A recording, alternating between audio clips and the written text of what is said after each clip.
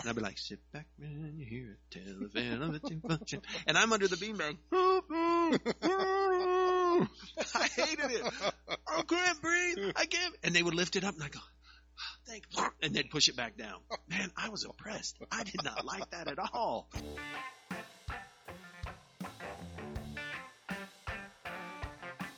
Hey, everybody. Welcome to the Like-Minded Men podcast. This is the place where a few fellas sit around the table, we have some pizza, and we talk about the Word, we talk about God, and what it's like to live it out, to live out our lives for Christ today, 2019 America. Man, I am so glad Jesus died for my sins, because I know at times I have denied God. I know at times I have questioned God. Me too. And I'll be standing up there and he'll be like, oh, Charlie, you're here. When you were 6. Remember that Thursday? I'll be like, no. When your Raiders lost. Oh, yeah, I remember that. That happened often. Remember when you were 27? Do you remember when you were 30? Remember all these things that you've done that went against my word. Oh, man, I'm so glad that does not apply to me. Because Jesus died for me. And his death washes me clean. But, and we don't have this on the roster today, but it's the story of the talents, and how the three people are given more. And a talent is a form of money; it's an amount. So they're given talents, and one of them I think is given 5 talents. One's given 3 talents, and one's given 1 talent. And then the master tells them, invest it. I'll be back, and I want a return on my investment. And the 5 talent guy goes out and doubles it. Right. And the 3 talent guy goes out and doubles it. But the 1 talent guy buried it because he was afraid, because he knew the master could be kind of critical and tough at times. And when he came back, he's like, I have the talent you gave me. I buried it because I didn't want to lose. And the master gets mad at him. Oh, yeah. And says, dude, I've given you this and you disrespect me by not investing it. I hope this podcast is us investing. I really hope it is. That's it. Our talents, right? And Ernest has got some talents. I'm telling you right now. He's got the sound engineered. He's got the mics. He's got some talents. I can roll up a chord really good. We are investing our talents, right, for the Lord. Because in case you listeners didn't realize, this is a nighttime kind of a thing. We could be chilling at home with our families, with our feet up, hopefully not looking at a torn shower curtain or some food left on the countertops. But we could be with our families, but we're giving that up because we want to be here with you. Oh. Heart sound. Thump, thump, thump, thump, thump. Whatever sound the love is. Oh man, this podcast is just disintegrating into nothing. I'm horrible. All right, so God's will is basically his desire for us. It's good. He wants us to love one another. And he says, you know what? If you'll start following me, I'll help you love one another. He'll help us. Do you think you're let me rephrase this. Do you think you understand God more now than you did your first year as a Christian? I don't know, because that understanding continues to grow. Bingo. Because I used to think at a point, it's like, yeah, I got this. Right. Bam! Yeah, okay, here's the proverbial Mack truck that just smacked me up against the head. Dude, you don't know. Squat. Come on, follow me. Check this out. There's more. There's more. Don't ever think. Because in the Bible it talks about knowledge pops up. Yep. And I knew a few of those guys. I know this and I know that. And I felt like, gosh, I feel small in comparison to you. You rattle off all this stuff, but it's like, does it really, you know? I wrote this down a few weeks ago. I was in a discipleship class, and I got worried because Pastor was talking about some stuff, and I wrote this down because I wanted to ask him. And I said, how do I ensure that I don't misrepresent God's truth? Because, I mean, I enjoy doing this podcast with you, brother, but I don't want to misrepresent God. Right. I don't want him up there like, dude, no.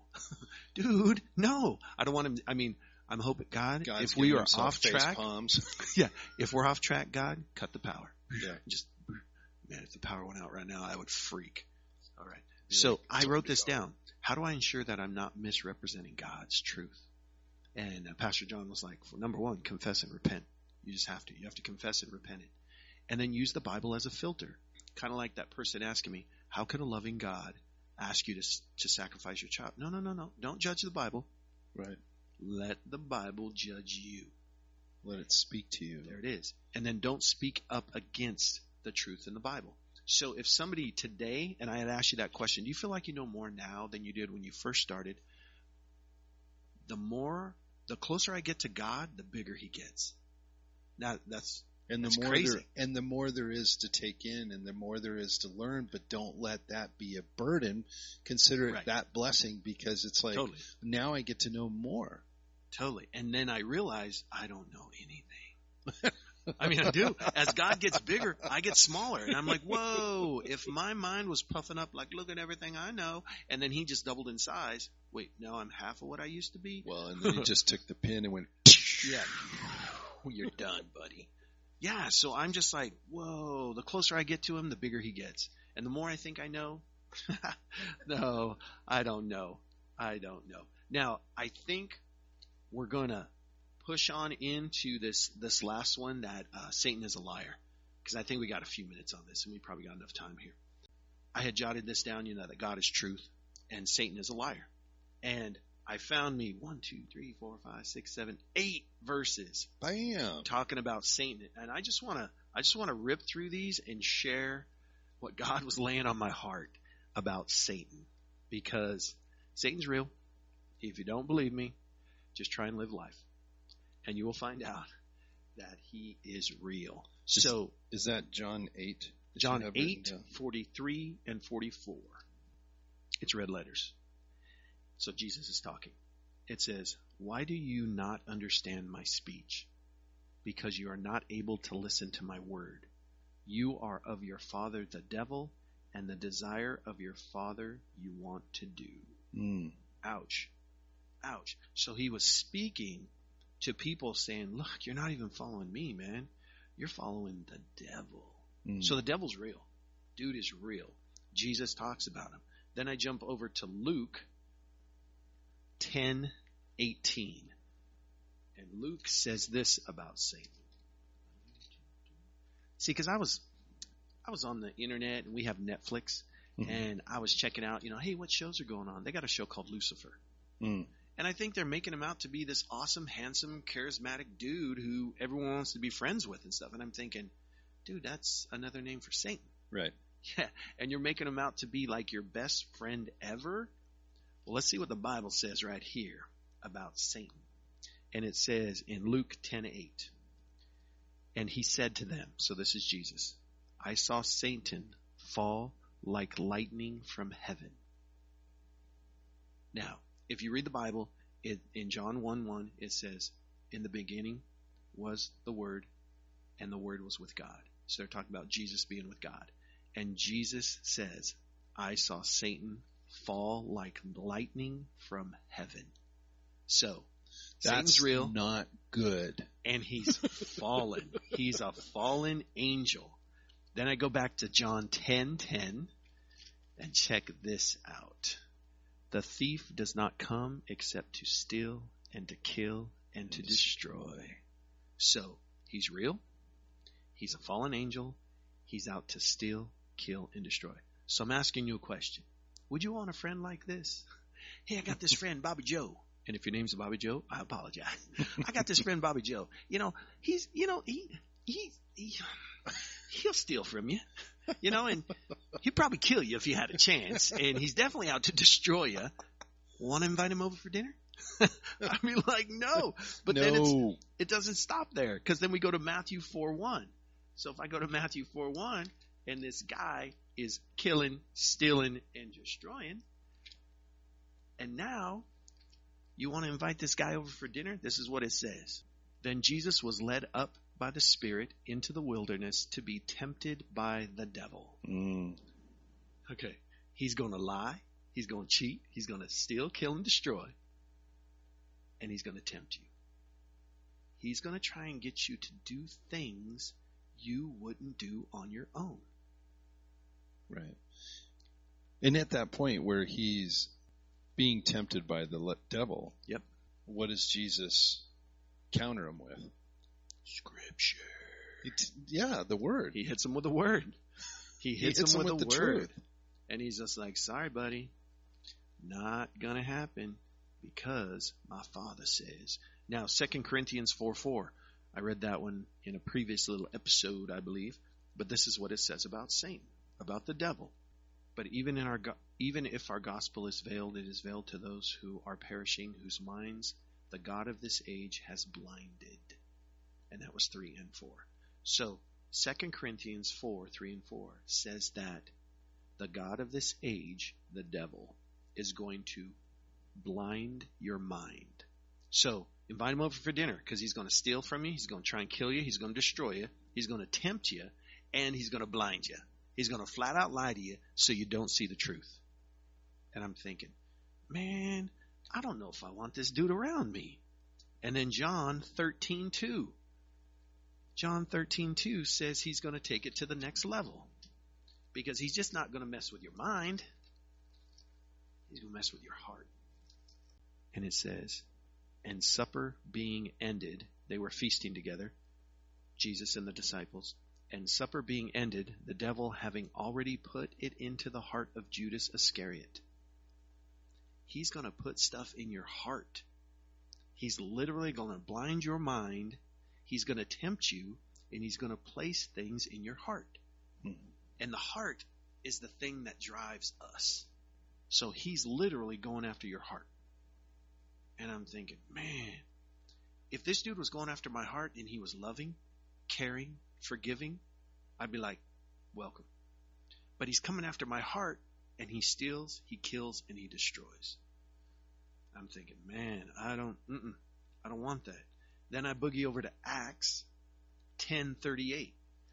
In Acts 10:38, says something else about the dude known as the devil. It says, how God anointed Jesus of Nazareth with the Holy Spirit and with the power, who went about doing good and healing all who were oppressed by the devil. He's an oppressor. Now, I had 2 older brothers. I was oppressed often. We had this beanbag at my house. My mom made this beanbag because she was an awesome mom and she could sew. She took all of our old Levi's and our denim jeans. She made this beanbag that was like 6 foot by 6 foot by 4 foot high. She bought all them little pebbles and put it in there. We loved that beanbag. I loved that beanbag until my parents were gone. Then I hated that beanbag because I was small enough to fit under it. And my 2 older brothers would throw me under the beanbag, and they would both sit on it and watch like Gilligan's Island. So I was oppressed. I was shamed. I was beanbagged, man.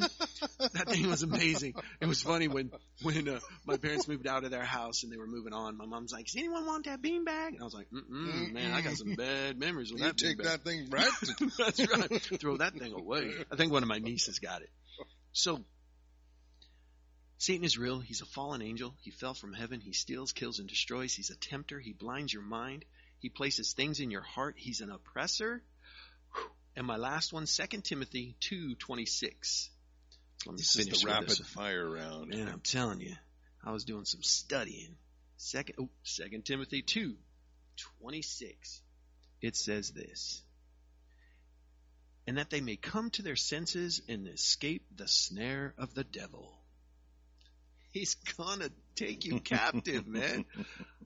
I've seen rabbits get snared. I've seen it. Those Alaskan wilderness shows, they catch the rabbit, and what's the next thing to do? They kill it. We already know Satan's a killer, right? Because he wants to steal, kill, and destroy.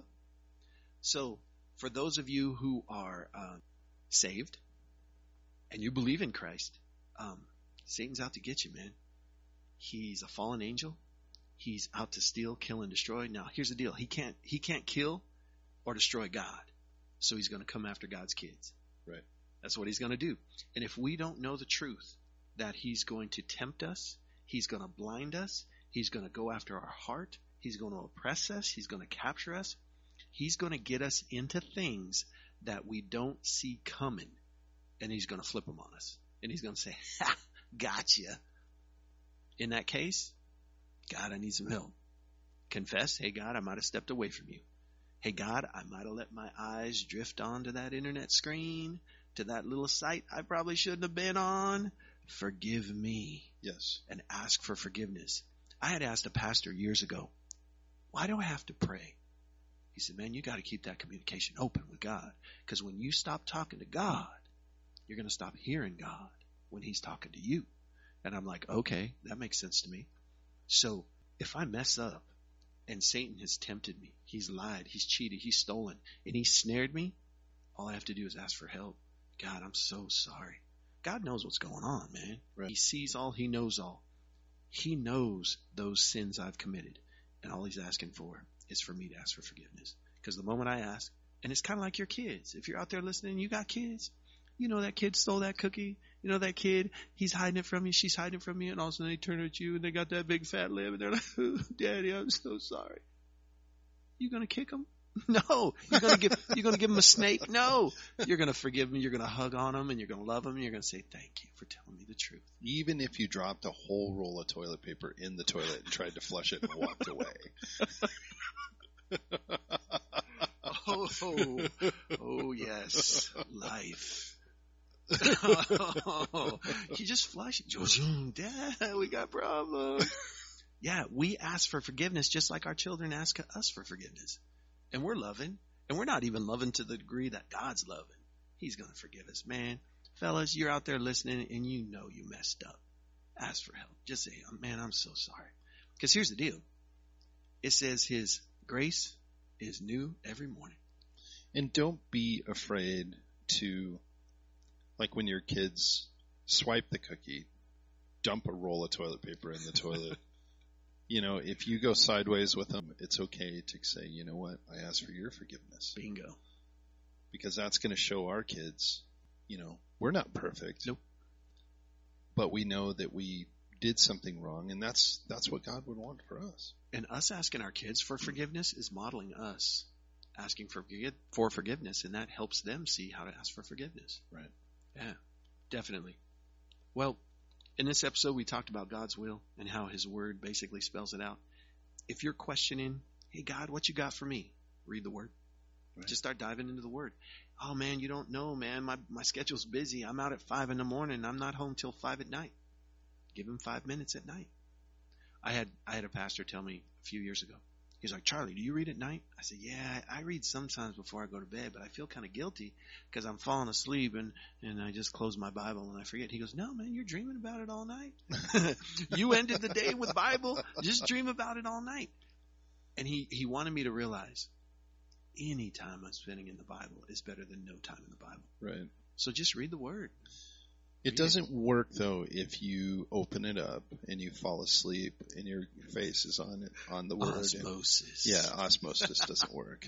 Yeah, if and I you sleep can't, on it. You can't. Yeah. Well, so another guy, he was like, or actually, I told this to somebody. They're like, yeah, so what you been doing? I've been in prayer for 8 hours, man. He's like, dude, really? I go, yeah, I named my bed prayer. So that doesn't really count for anything either. But it's like, you know. Dude, you named your bed prayer. That's great. I've been in prayer for 8 hours. Well, it's more like 4.5. But that's great. It's just that continual doing it. And even if you don't have 4 hours or right. 2 hours, or half an hour. Mm-hmm. Every little bit helps them. My schedule's been really crazy. Monday mornings I'm up at 4. I'm at work by 5. And I mean my body after being in a weekend mode is just like, oh, you're gonna go to work.